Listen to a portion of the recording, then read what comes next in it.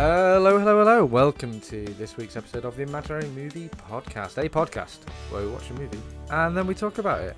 My name's David, and hey, it's 12-year-old me. What have you got to say for yourself, 12-year-old me? Hey, you, older me, do we fuck a lot in college? The answer was no.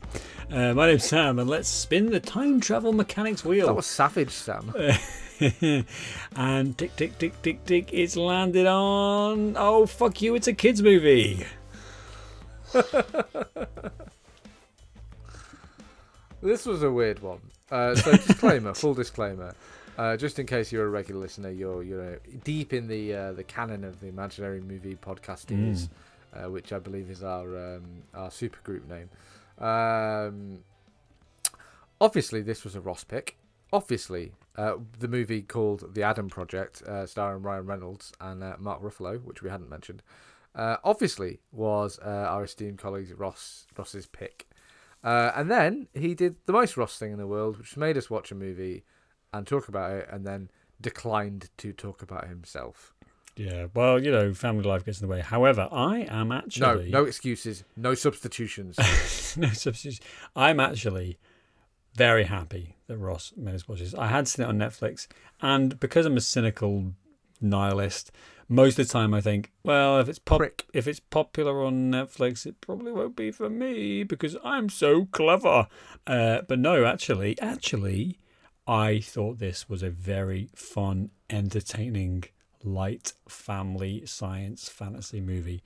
And that's a rare thing. It's a rare thing to tick all those boxes and to manage to bring together a film in such a way that is kind of like good enough on most fronts, and it'll keep you entertained, and it's sub 2 hours, and Ryan Reynolds is 106 minutes, baby. Ryan Reynolds is very engaging. I think we really do need to appreciate when movies do what they need to do in a way that is fun, light. This is a movie that people are going to be able to enjoy at different levels, and that is great. It's a family film, I think is the word. It is. It's not exactly not violent, but it's kind of cartoony violence where people are exploding, but not in a wet way, basicly. Yeah. And I do mean that in a very literal fashion. They've got helmets on. They could be robots, which is exactly what I'll be telling my 5-year-old exactly. when I show him this film. I'm like, it's okay, they're robots. It's fine. They're not people. Yeah. And it knows what it is, and most of it is grounded-ish. They sort of splash on big special effects for certain bits. It's fun. It's light. The combat's exciting. There's good tension. It's just. I can feel it. I can feel film, and yet coming to the end of your sentence, Dave. No. I say that without any caveats. I enjoyed this film. I wouldn't say that I'm going to rush out and start raving a big Ryan Reynolds flag or proclaiming this to be one of the most overly written, well-written, Oscar-worthy pieces of film, because it's not. But this is a good movie, generally, that sets the bar to an achievable level and then maintains that, I think. It's not Interstellar. It's not trying to fucking reinvent what a sci-fi movie should be, or have this super high concept time travel thing. It's hey, we've got time travel, great, let's use that to travel in time, great, and that's kind of it. It's not even as complicated as Back to the Future, Yeah, and in some ways. So it's and that's fine, because the level of this is you're young Ryan Reynolds, you're 12, and it's great, this is the level we want.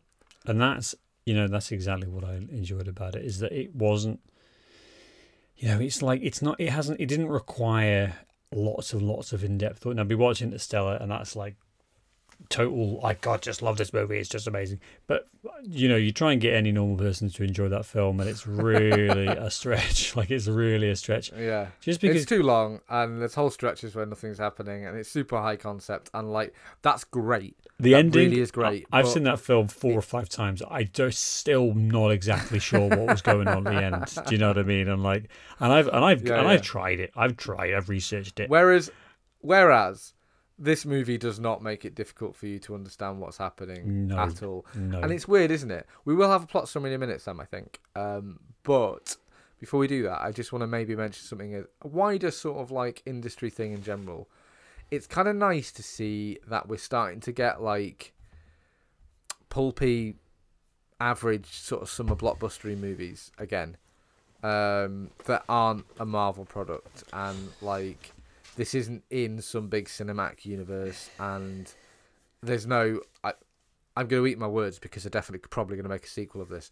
But like, do you know what I mean? It doesn't feel like there needs to be a sequel for this. It feels like this is a real open and closed book, and it was all right. Like it was really competently made. Like the casting was okay. And thank goodness. And you know, it's just nice. The Tomorrow War, which you didn't see, worse film than this, but that was an Amazon film with a similar sort of thing. Like, let's just do a sci-fi film that's kind of a mashup of like former sci-fi films without actually being, do you know what I mean, related to them. And so it's kind of an original property while at the same time being very immersed in our own pop culture. And thank goodness, you know, that is my. I really didn't know what to expect, and I think the first act is a little bit soggy. Oh, you know, like the first act, I was texting Ross and I was like, "You fucking joking? We're doing a Ryan Reynolds thing."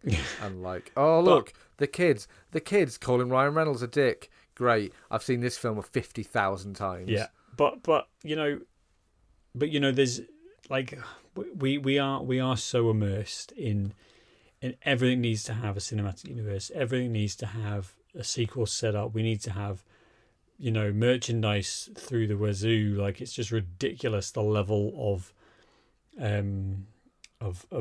stuff that is tied to a movie that's not even on screen. You know, and that's blame Star Wars, Sam. Well, it comes back to that, but you know, most recently Marvel, and that's you know, that's the thing that really stands out now. This reminded me of Guardians of the Galaxy. That is the film that really stood out to me. It's very much modelled on that, I think, and that's not a bad thing necessarily. I think they've done a good job of like taking all of the good ingredients of that type of thing, but then just distilling it down into a fun, engaging, and we're going to say it again, a family movie. And there's so many different choices they could have made here. They could have had, you know, Ryan Reynolds on the front with a machine gun looking moody. They could have had the humour ripped out of this movie, and we would have ended up with something dry, another boring 2009. I mean, that's like, you know, I think of all the science fiction movies that came out around then, the late 2000s, it's like, well, maybe we want sci-fi again, and we get these boring, turgid movies, you know, that offer nothing new. We've got an Arthur C. Clarke story that no one has ever developed into a movie before. Yeah, because he wrote it on the back of a napkin and threw it in the bin. Yeah, okay. We've got a copy of it. Someone call Matt Damon, we'll do it. Like, there's always these type of things, and let's do it on Netflix as well. Like, this isn't a cinema release movie. This is a Netflix film that was kind of shopped around some of the studios, and I think it's another great example of why Netflix is very, very competent at, you know, aiming their sights at films that are going to have mass appeal and also be quite entertaining as well. You know, and they didn't make the film, but they financed it, and they would have been involved in that process to get what we see on screen. And you know, they know what they're doing. They know what they're doing, even though maybe they don't make always the right choices. This is a very competent business movie. You know, the business decisions along with this are very competent too, which I think is interesting. Certainly. Have you got a plot summary, Sam? And we'll jump into this a little bit, maybe, because this is, let's not forget, this is quite a silly movie. There's a lot to make fun of in here, and to like and to dislike, and etc. Yeah, exactly. So after accidentally crash landing in 2022, time-traveling fighter pilot Adam Reed teams up with his 12-year-old self for a mission to save the future. Straight away, you know, what do we say about episodes of The Simpsons? We say that the title of the episode is directly related to how well the episode does. You know, what can we explain an episode of The Simpsons in one sentence? Bart gets an elephant. that works pretty well to me. You know, Homer joins a barbershop quartet. There we go. As we get later on, and we're like, but Homer kills Maud Flanders with a t-shirt cannon, and and then Ned's depressed. Ned's grieving, and it's like, oh well, so it all starts to fall apart pretty quickly after that point. So I think if you can have your elevator pitch, if you can sum it up in, you know, a sentence, your log line, don't you? Yeah, absolutely. You know, you want your. It's Die Hard on a plane. Exactly. Is the best example. We can then make a movie now. 30-year-old fighter pilot goes back to, you know, meet his 12-year-old self to save the world. Fucking brilliant. Like, that's a great concept for a movie, and it works really well straight away without. Do you know how I know it's a great concept for a movie, Sam? Because they've done it before. Yes. Do you remember the Bruce Willis film, The Kid? The Kid, yeah, I do. Which is, he's not in a fighter plane, but Bruce Willis ? Electrical storm. Yeah, quantum physics ends up basically like with his younger self, and we explore a lot of the same things. This is what I was saying earlier about this being quite like a cultural mashup of movies. Like, there's a bit of Terminator in this. There's a bit of Back to the Future. There's a bit of Top Gun even, and like, you know, quite a lot of The Kid. Like, there's a lot that I think they're drawn quite directly from that, especially with how like they interact and the bullies, but maybe like an inversion. I think in The Kid, Bruce Willis teaches his younger self to like fight back, and he beats the shit out of this other kid, and then he gets in loads of trouble with his parents because he's like beating the living Christ out of this child. You know, so whereas in this, it's, you know, the joke is that the kid just gets beaten up. Mm-hmm. Yeah, it really does have a very 80s feel to it as well, doesn't it? Do you not think it's got that real like 80s into late 90s into early 90s kind of, you know, concept for movies, and you can almost feel a little bit of John Hughes-ness in this, you know, that is kind of seeping through. It's a throwback, isn't it? I think quite intentionally so. Like even with Jennifer Garner, with it being a single mum, like that's got direct sort of like influence too. Do you remember the Last Action Hero? Mm-hmm. Like, that's a single mum who's not around, which is a convenient plot contrivance to have this child be unsupervised. Yeah. 80% of the time. Like, again, there's a lot there that's kind of drawing on the history of action movies. But it kind of works, and you don't really sit and think about all of this while you're watching the movie, I should say, because it kind of moves. Like, it's well paced generally. Yeah. I think the first act is maybe where there's a little bit of like, so what are we doing? You know, what do we do? It's a bit Reynoldsy. It's a bit Reynoldsy, isn't it? It does. Like, and we're doing all those Ryan Reynolds things that Ryan Reynolds does. Like, this could be Just Waiting, or what's that film we watched for the podcast? Just Friends. Yeah. Just Friends. Like, this could be any Ryan Reynolds film from 2002. You are waiting for him to turn to the camera at a certain point and say, you know, and that's when I realized, it's like, well, all right. And you know, but you know what? As much as Ryan Reynolds has a thing, I think he applies it very well in this movie. He's a very magnetic, you know, he has charisma. He has natural charisma on screen, and I think he's managing to deliver this in a way that is pretty effective. Now, the story as it's set up, I think, is also very good. We get the death of the father, you know, tale as old as time, but we get to examine it in quite different ways. You know, it's a thing that looms over. It's the kind of the long arc of the movie, isn't it? Is how these, you know, how Adam in his various ages is dealing with the death of his dad, and so we kind of get it at the beginning with 12-year-old Adam, and I think that works well on like a you know, when kids are struggling with stuff, they often act out, they often become, you know, a bit more sarcastic, and you know, they just turn little shits because they don't know how to externalize what they're feeling, and like, yeah, and then later on we get to see it as, this is the basically, Sam, they aren't allowed to drink, and that's how we deal with problems. Yes, and that's what we get in Ryan Reynolds, isn't it? Is being like, yeah, this guy's he's exactly the adult version of what you expect, you know, for someone of who's dealt with that. So yeah, But I think that the through line is pretty good. I do want to talk through the plot just a little bit, Sam. I know you hate to do it in a linear fashion. No, go for it. But I maybe want to save the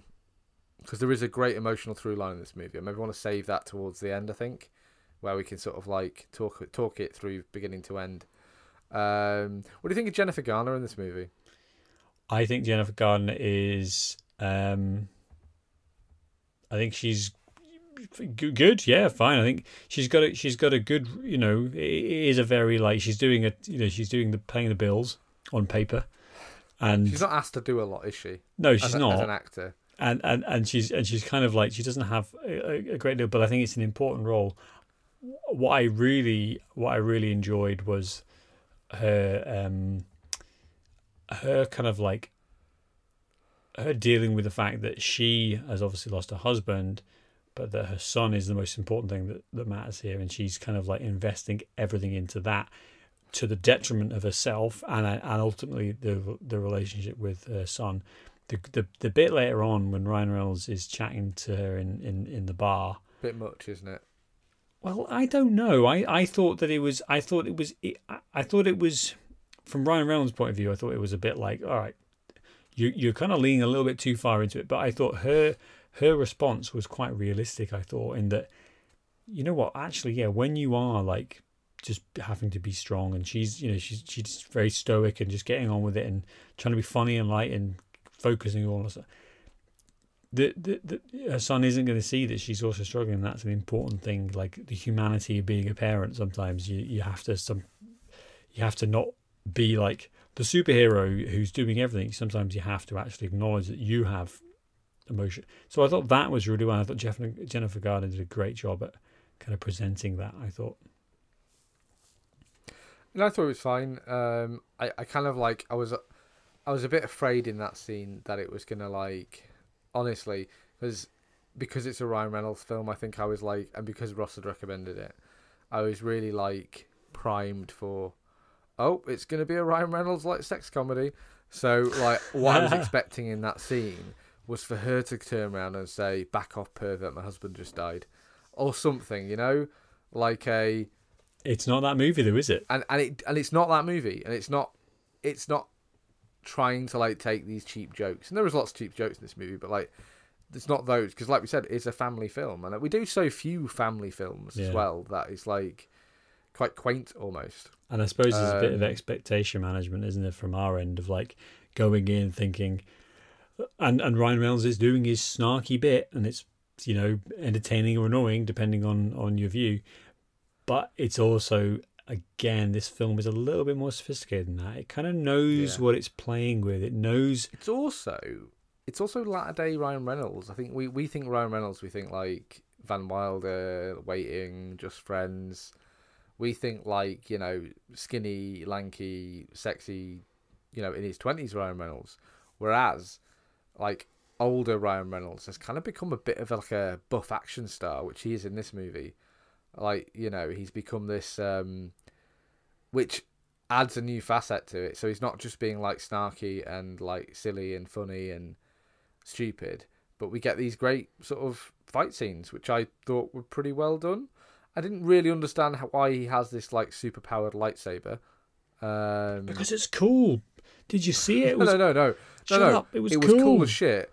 Why don't the rest of them have one? I was like, because it's cool. See, this is the other thing. It's like I think we have to go back. We have to go back to when we were 12, because that's what, like, you know, our parents and probably, you know, parents much older as well throughout history. Well, I was certainly flabbergasted when my dad invented time travel. It was very. It was very interesting, yeah. But the ancient Egyptians, the parents of children then were going, well, this play is terrible. I don't understand what's going on at all. I mean, what are they even talking about? Like, we have to extract ourselves from like the mindset, I think, of trying to make this a logical movie that makes sense in some ways, because the time travel absolutely doesn't whatsoever. There's no. I thought that was fine though. I didn't find myself, and we're exactly the kind of pedants who, and I bet Ross is as well. We can't These be. are the kind of pedants who are like, well, actually, there's time travel. I'm doing my comic book guy voice, but like, I didn't have a problem with it. I think No. the movie, within the framework of the movie, the magic being it asks you to accept is that this is time travel and this is what you can do, and like, it's basically like Back to the Future rules in a lot of ways. Like, And that's what we kind of need to, and all through the movie, you know, the fight scenes. Yeah, he's got a cool lightsaber. All of these things, I think, and it's not to just dismiss them, but it's to say, like, for me, there's a sense of, you know, do you remember what it was like watching Back to the Future the first time? Yeah, it's stupid. You know, what? Like, there's a picture that he's got a printed out Polaroid that is slowly fading, which perfectly represents the damage to the timeline. That makes no fucking sense whatsoever. That's stupid as shit. And yet, because of the rules of the movie, it works, because of the construct that the movie existing in. And that's what I think this film has directly learned, is like, as long as we explain it in a way that makes enough sense, like, we're able to get away with quite a lot. And it's consistent as well, isn't it? It's exactly. like, it's consistent in its rules of like, the one thing every time I think about it, I'm like, when he's like, oh, well, she controls time, she controls everything, and I'm like, what? But how? If like going back and changing the timeline is so drastically dangerous, and also, why not? Why not the classic thing of, why don't you go back to 10 seconds before that bad thing happened, and then if that doesn't work, go back 10 seconds before you went back 10 seconds. You know, like you could. But they use it in a good family movie way. Yes. Like I mentioned before about like Ryan Reynolds kills about 45 people in this movie, but like you said, they're all faceless, helmeted, like henchmen. Robots. Yeah. They all explode into light, and Ryan Reynolds is one line way around. It's like, oh yeah, when you die out of your like proper timeline, it's messy, and that's enough, and it's fine, and it means that you can have like what is quite a violent like, you know, murder scene, but you, like you said, you could watch it with your son and he wouldn't be like, Daddy, why is he slitting their throats and then spitting in the wounds? Yeah. You know, it's because it's just like, it's a bit more bombastic, it's a bit more Star Warsy, you know? It's fantasy, isn't it? And that's where it works. I mean, that whole concept of a fixed time that you exist in, you know, if you die outside your fixed time, then that's bad. It's like, what? That doesn't make it. But shut up, pedant head, because it doesn't matter. Because again, the film explains it well. So like, there's enough there, I think, for us to go, all right, I'm happy to accept that. I'm happy to accept that when people get struck by this lightsaber, that they just disappear, and who knows what happens to them. It doesn't really matter. You know, there's not that many bodies left on. Wizard did it. The wizard did it, exactly. so you kind of just left there, aren't you? What I thought the kid in this did a great job at aping Ryan Reynolds. Walker Scobell is his name, and he doesn't have a Wikipedia page. Like, he's obviously very, you know, like he's starting out in his acting career, and he's precocious, he's funny, like you said, he's obviously doing a Ryan Reynolds thing, and he's doing a good job of that. Like, you know, not easy for a 12-year-old to do, to be like, he's a shit, but he's quite likable at the same time. It's not like, you know, Home Sweet Home Alone, the fucking wretched kid in that. Yeah, like, he's not like that where you despise him. You know, you do like this kid and you root for him. While at the same time, like, he is a shit. And this goes to another fantastic marketing decision by Netflix, and like, this is a great business move, because I'm gonna show this to my son, and he's gonna completely see himself in that character, and the arc of this character is also quite interesting, because we get, like, at the start, he's obviously getting into a bit of trouble. Yeah, he's being beaten up by the bullies, but he's not really kind of like, he's a bit of a smart ass. He's not really, you know, engaging in. Got a big mouth. Yeah, like, and the kind of his lesson is, and Ryan Reynolds says it, you know, you're going to hate yourself when you look back and realize how you spoke to your mum all the time.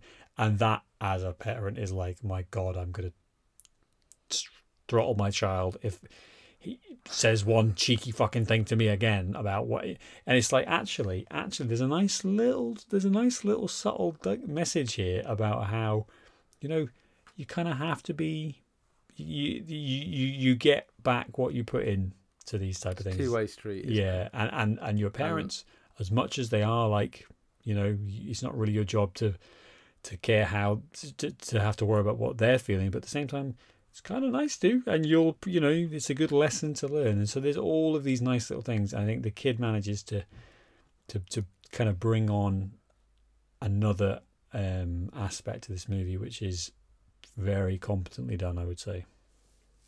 Yeah, no, I would agree. I think he does a good job. Who else have we got? So they're running around. We get the lightsaber bit, which is fun. We get the MacGuffin of why Ryan Reynolds needs the kid. Is that his super sweet robot jet that has like a remote control won't work because he's been shot. This is where I'm pushed over to like fucking... He is doing backflips and kicking people in the neck, and but his shit won't turn on. What? Because he's too injured, and like so the kid's because it's DNA locked or something, and it's fine.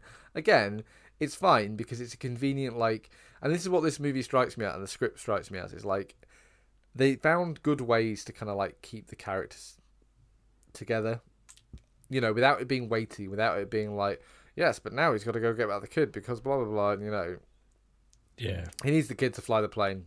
Done. But I, straight off the top of my head, when I went the cut the kid's hand off, take the handle with you. I'm with you. Genius. Just there we go. The time contortion matrix, has I've been through too many jumps, and so my DNA has been scrambled by the neutrino field that's surrounding. I mean, full on Star Trek bullshit, whatever you want to say. Like, basically, the ship doesn't recognize me because I've been back in time too much. Do you know what I mean? Like, there could be. That is the one thing I'm like, okay, I think that's being shot pushing thing it. was. Why? I actually think it was better than what you just suggested. I think it's just. But it's why simple. is the ship? Why is the ship denying him the because ability? The ship is a fucking the ship is a piece of warfare machinery. Yeah. And it's like you're injured, you need medical attention. So like it's a ship that's worth presumably billions of future dollars. So no, you can't fly it if you're like gonna bleed to death in the next 6 minutes, because that could be a catastrophic damage to our government property. Yeah. Do you know what they need to do? They need to hang a lantern on it and have the kid say, "What do you mean what do you mean the ship doesn't work when you're injured?" And him say, "Well, you don't want." Well, you don't. I don't think they wanted people to pass out while flying it, or something like that. Just hang a lantern on it, which is that movie technique, just to give us a look. But anyway, it's just something we established. We're getting dragged into the Pedoncast despite our best efforts. We are. So then we meet Ryan Reynolds, Mrs. Ryan Reynolds, who's Laura. That lady whose name is Laura. Zoe Saldana plays Laura. Zoe Saldana. Yeah. Great actor. Fantastic. Isn't she brilliant? Yeah. She is very good. She pops into this movie as his wife. But she's the reason that Ryan Reynolds has gone back in time, because this is where it gets a bit fucking Doctor Who. It's like, oh, the time agency, and she disappeared back in 2018 and they said she was dead, but I couldn't believe she was dead, so she was the best damn re-entry pilot in the academy. It is exactly. Yeah. But again, I thought that I think Zoe Saldana, as I said, I think it's an excellent actor. I think she is strong in this, and she's got like a decent enough role. There's also a nice loss as well.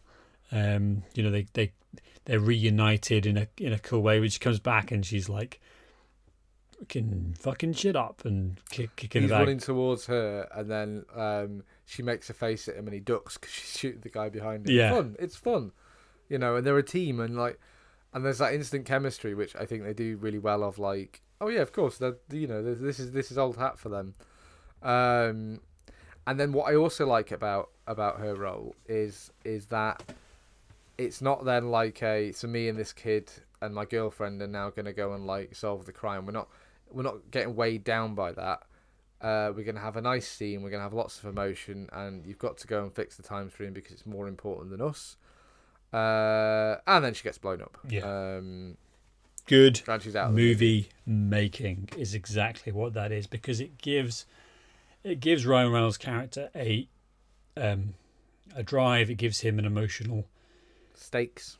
Exactly. There's something for him. Fix it. That's it. There's something for him to fight for, and there's also the lovely thing of there being kind of like whispers in time, which is what comes through the film, doesn't it? Is that if we I believe that we can find this. So it is almost like a faith element to this of them. It's not quite as mechanistic of them coming back together. If we make an impact now, in this timeline, we'll remember. We'll have some hint, and something will bring us together, which I think it pays off in the movie. Cosmic forces, blah blah blah. Science, fantasy, perfect. Like, this is exactly what you want. So then we get some fun Top Gun bits. We're flying the plane about, which I enjoyed. I enjoyed all of the Top Gunny aspects. We are spoiled, aren't we, for like computer graphics? Because my goodness, does this film look so cool? And like 116 million budget, and presumably the actors were a large chunk of that, but like we just throw these scenes around. Like, it's so effectively done now. The ability of computer artists to create stuff like this, it looks fantastic, and it's also very well done. There's a lot of humor, with the kid flying around. Hold on. Like him falling off. Great stuff. Because he hasn't got a seat, so he's just falling around the cockpit. You get the cool I don't even know the name of this like face melted henchman, and it's not important what his name is. But like, he's chasing Ryan Reynolds, but Ryan Reynolds is a better pilot, and he turns the engine off and starts free falling, and the kid's freaking out, and he's like, it's a real Han Solo moment in this movie. Yeah. And I appreciated that, and it's cool. It's like, we're gonna hide, and again, drawing really from our pop culture, but like really fun to watch. Yeah, to have them sort of go back in time at the end anyway. Yeah, they do have a little punch it line, which is a nice little reference. But I think all of this works really well, and it kind of sets us up in a nice thing of, we get action, and then we get a little bit of breather, and then we get some more action. The ups and downs of like movie making, which I think serves us well to keep us engaged, to develop a little bit of we have the bit with him before this with Ryan Reynolds and Zoe Saldana clearly fucking, but we don't really see that. We move on, and then we get to the action scenes. So we see enough of it for the dads, Sam, and then it's like, it's a family movie. We know what they're doing. Oh yeah. So there's enough that's going on there. I think the ups and downs, the A and B, works pretty well. And then we get a bit of a turn, don't we? We get a kind of different movie with still about an hour to go. So about halfway through, it's kind of hard to see where maybe the act 1, 2, or 3 structure works, but we get the dad. We get the dad, which we've heard about. We do get one little shot of a photograph, which is clearly Mark Ruffalo in a wig. Yeah, and then there's like they've got the photoshopped Ryan Reynolds thing, and he's doing like a nice little job, because he's kind of acting a little bit older than he is. I think he's very kind of like he feels a bit frazzled. This guy feels a bit like he's very not quite all there, and maybe he's just so focused on his work that there's a nice performance from Mark Ruffalo in this, and I think he does a great job. And the three of them together, I think, is a great dynamic. It's great chemistry. It works really well. And Mark Ruffalo, as always, Sam, Hollywood stories are about fathers and sons and sons and sons. Yeah, of course. That's why we're here. That's what we want. That's what people pay for. And I like how he's sort of channeling this sort of like, you know, intelligent professor. He's the scientist who invented time travel basically, and he's like, no, we're breaking the timeline. I can't even talk to you. I shouldn't even be talking to you. Like, this is dangerous. And that's then Ryan really Reynolds punches him in the face. Yeah. Yeah, and then he punches him back, and it's like, that's child abuse, that, mate.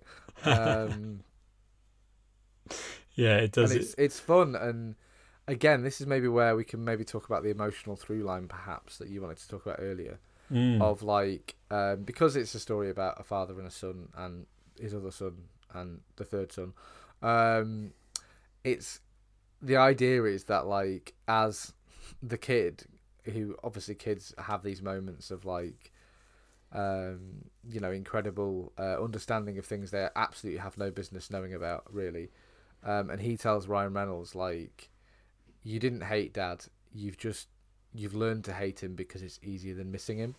And like, I think that speaks a lot to like how we as humans process grief, just generally.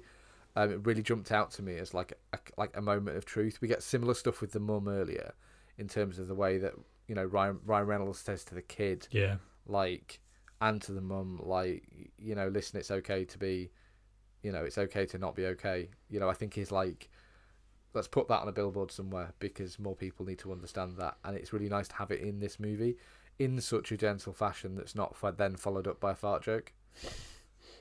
Yeah, it is, and it's. I think that's what's so. It's quite disarming, isn't it, to go into a movie like this where you're like, oh, I wasn't really. I didn't know what to expect, but I wasn't really expecting. Not that it's like super profound or I'm tearing up or anything, but it's a positive message. It's a nice message. It's something that's like actually adding or contributing to, you know, some level of thoughtfulness about what's going on. And as a, you know, as a parent, you're kind of like, well, yeah, there's a lot that connects, I think, really well. That line about it's just easier to hate someone, and that's very applicable to all aspects of life. You know, that's the prevailing easy emotion is to go to, well, fuck you, you know, as opposed to actually let's empathize and let's try and deal with whatever's going on that leads us to that point. And I think that the film has a great arc. It drags that from the first scene, you know, from the 12-year-old and the 30-year-old version of Adam all the way to the end of the movie, you know. And so and the dad as well, like the dad having being part of that arc where he needs to kind of realize and be more demonstrative and all these other things. Everyone learns a lesson, like, yes, and yes, it's a little bit convenient that everyone learns a lesson, and it's a little bit easy, but it's fine, you know. This movie is like, it's not aiming to win an Oscar or like, you know, really punch you. It's not a Pixar film that's trying to fucking eviscerate your heart, you know, and it's not. And they're too much sometimes, aren't they? You like exactly. But this film knows where it is. It knows where it lies. Of like, this is a decent film that, like, is gonna be like, I think, you know, quite rightly probably, like a whole generation of kids' favorite films. Like, do you know what I mean? Like something like we talk about Back to the Future, or, you know, other thing like Twins, or all those Star Wars, even Star Wars and stuff like that. It's going to be up there in terms of like, this is a film I watched as a kid that I just really, really loved, and again, and you know what kids are like, they'll watch it again and again and again. So, plot wise, we also have basically we've been building to this end, haven't we? Yeah, because we've got the antagonists. And what's her name? The antagonist's name is Saurian, isn't it? Maya Saurian, played by Catherine Keener. And I think you described this as being probably the weakest character of the movie. In the way that this is like a fairly like, I keep using the term summer blockbuster, which I think is probably an outdated term for what this movie is. Because it's March. No, lousy March weather. Not even that. What I mean is, like, it's a sort of movie that comes out over the summer holiday. Traditionally in the cinema, comes out of the summer holidays because, like, it's something to take the kids to. Do you know what I mean? Like, we talked on our Fast and Furious episode, in fact, last week, about how you as a father will probably find that you like watch a lot of films like this. You know, especially with your kids being slightly, a bit older or younger than each other. Like, you'll probably find that this is like a good common ground of something that you won't actively hate or be bored or confused by. Or fall asleep too. Exactly. But that the kids will really enjoy. So it's like a good middle ground of like, there's something there for everyone, which is kind of the whole point of a family film, really. But like, so because of that, and because you've got this like emotional through line with Reynolds, and because you've got quite a lot of people and quite a lot of things, and we're moving around quite a lot, that all comes at the expense of an antagonist with any backstory, any justification, who is believable at all. So basically, the antagonist is left, Sorian is left in this place where she feels very reactive, like that she's being evil in reaction to them trying to stop her plan, even though she's not, rather than her being evil or having an agenda of her own, like, you know, I must blow up this university, or I must invade the Middle East. Oh no, sorry, that's the reality again, bleeding in. Or, you know, I must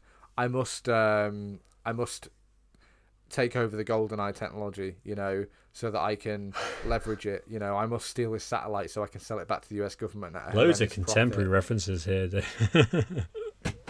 I must take over Alcatraz so I can leverage the US government to pay secret CIA forces that toppled governments the correct death benefits that they would get if they were in the regular army. Yeah. That's a bit more of a deeper pull. But like, instead of any of that, because the movie doesn't have time, and I think they make the right choice to not have 20 more minutes where we're just exploring what this character's doing. Like, she's very bland and one-dimensional, and like, it's the one part of the movie that I'm like, just make her a cartoon villain, you know? She wants to take over the world, basically. That would be something.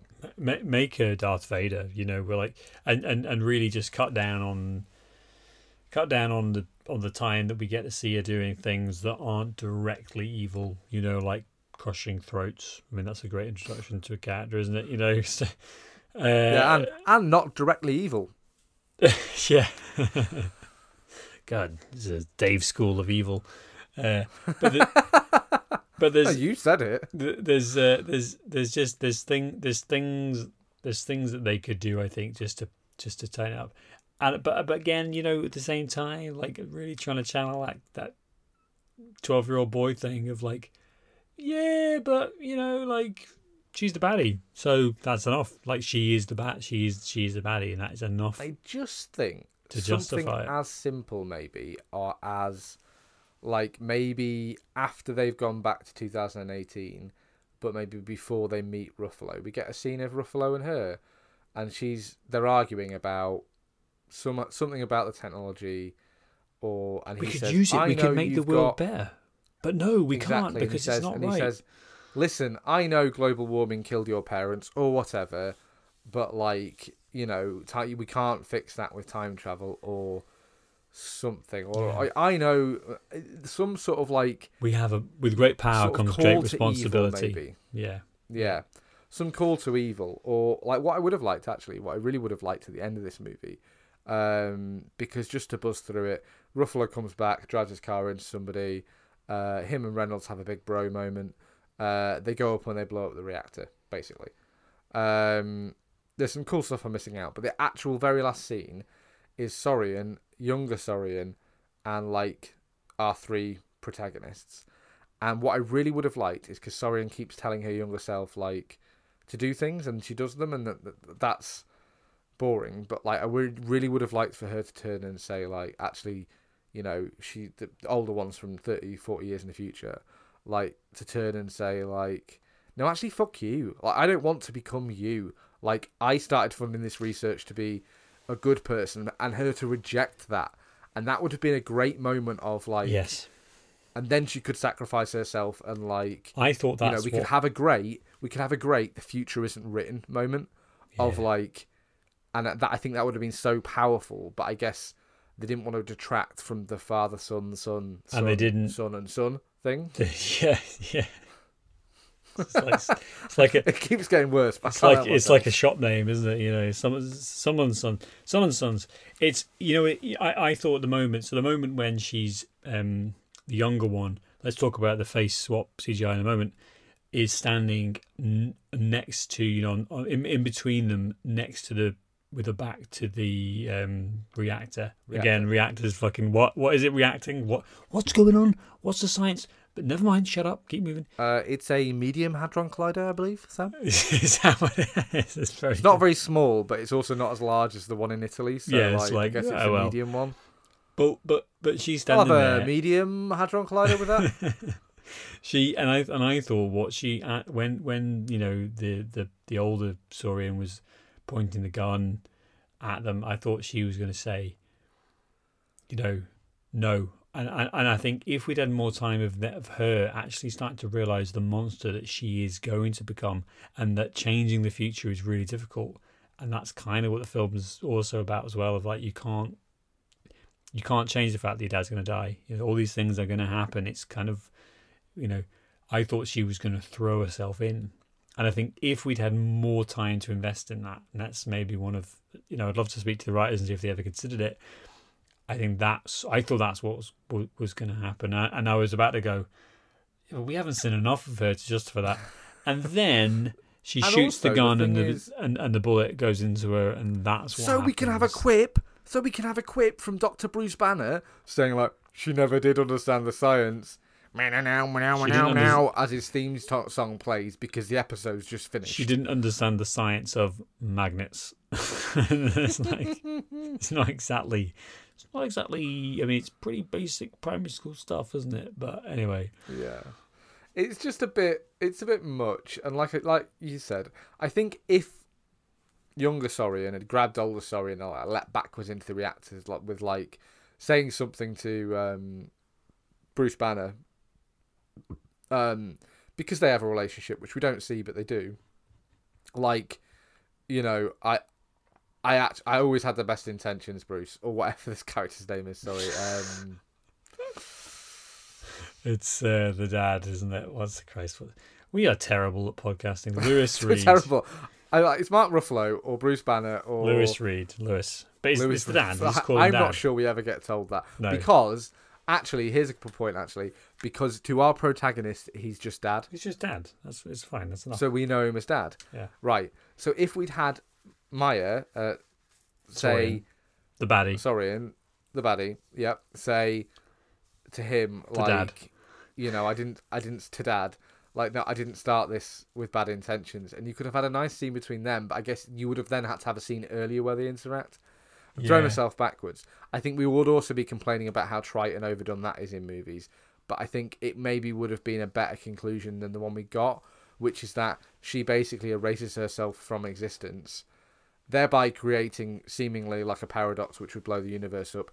As far as Back to the Future is exactly, because who managed to mechanize this and or weaponize the time travel and turn it into something that Ryan Reynolds could be trained for, and then he's trained to do it. Like Saurian did it all. Like yes, he's bad. Are not concerned with that as a film. Fuck you. Because it's a family movie. Fuck you. You'll buy it. Like that is exactly. We do get a cool final scene, penultimate scene with the catch, which I really liked as well.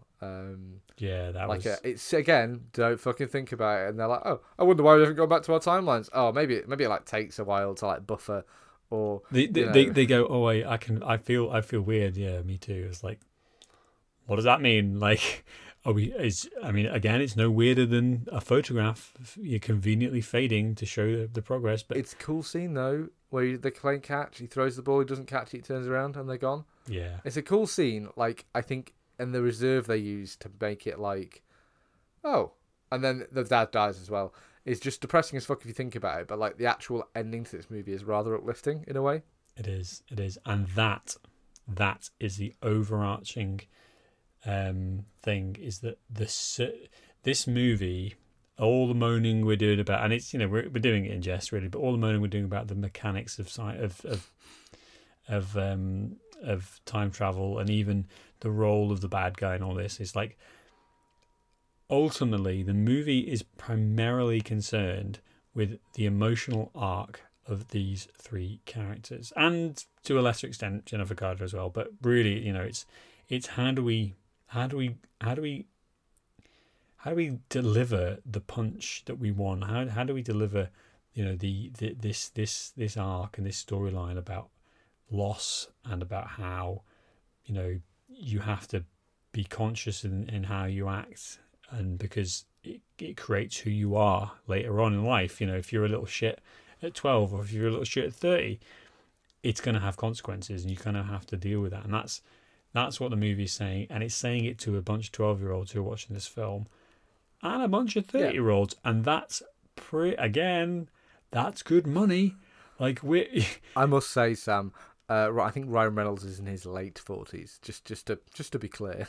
Yes, but it's pitching it to people. Pitching it to people who have 12-year-old kids, and those 12-year-old kids, which is 40 or whatever. So there's a lot of clever marketing going on here, but I think it's effective, and I think it's fun and engaging, and you can just enjoy it. And how many times have we watched a film where you could kind of excuse all of the missteps and just go, yeah, but it was fun.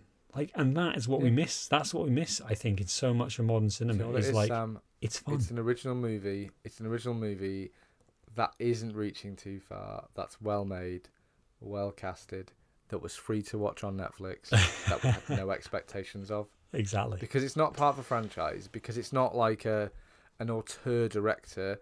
It's not something we were like, oh, this will be really good because it's got such and such and such and such, and because that's not how I look at movies and things. Because I went in blind, and Ross was just like, oh, you should watch this. It's come out new, and not to beat around the bush, but I think Ross's bar for something to watch is probably. Oh, he's gonna be absolutely furious with you when he listens to this. He is gonna be throwing him under the bus in shit. The man has been watching my Netflix for the last 12 years, Sam. So I feel entitled. Entitled. You know the depths that he is exactly. To. I have it. It's right here. I've got it right here. I get suggestions. So I feel like his bar's lower maybe, and it's maybe a shame on our part of I probably wouldn't have sat and watched this because I sometimes find Ryan Reynolds to be a bit too Ryan Reynoldsy and a bit too he's doing his bit.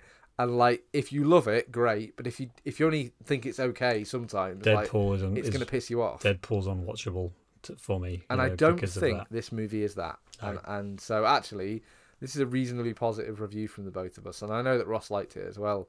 I think this movie sits about 68% on Rotten Tomatoes, which again, as far as Rotten Tomatoes is doing recently, I think is probably quite fair. Perfectly communist score.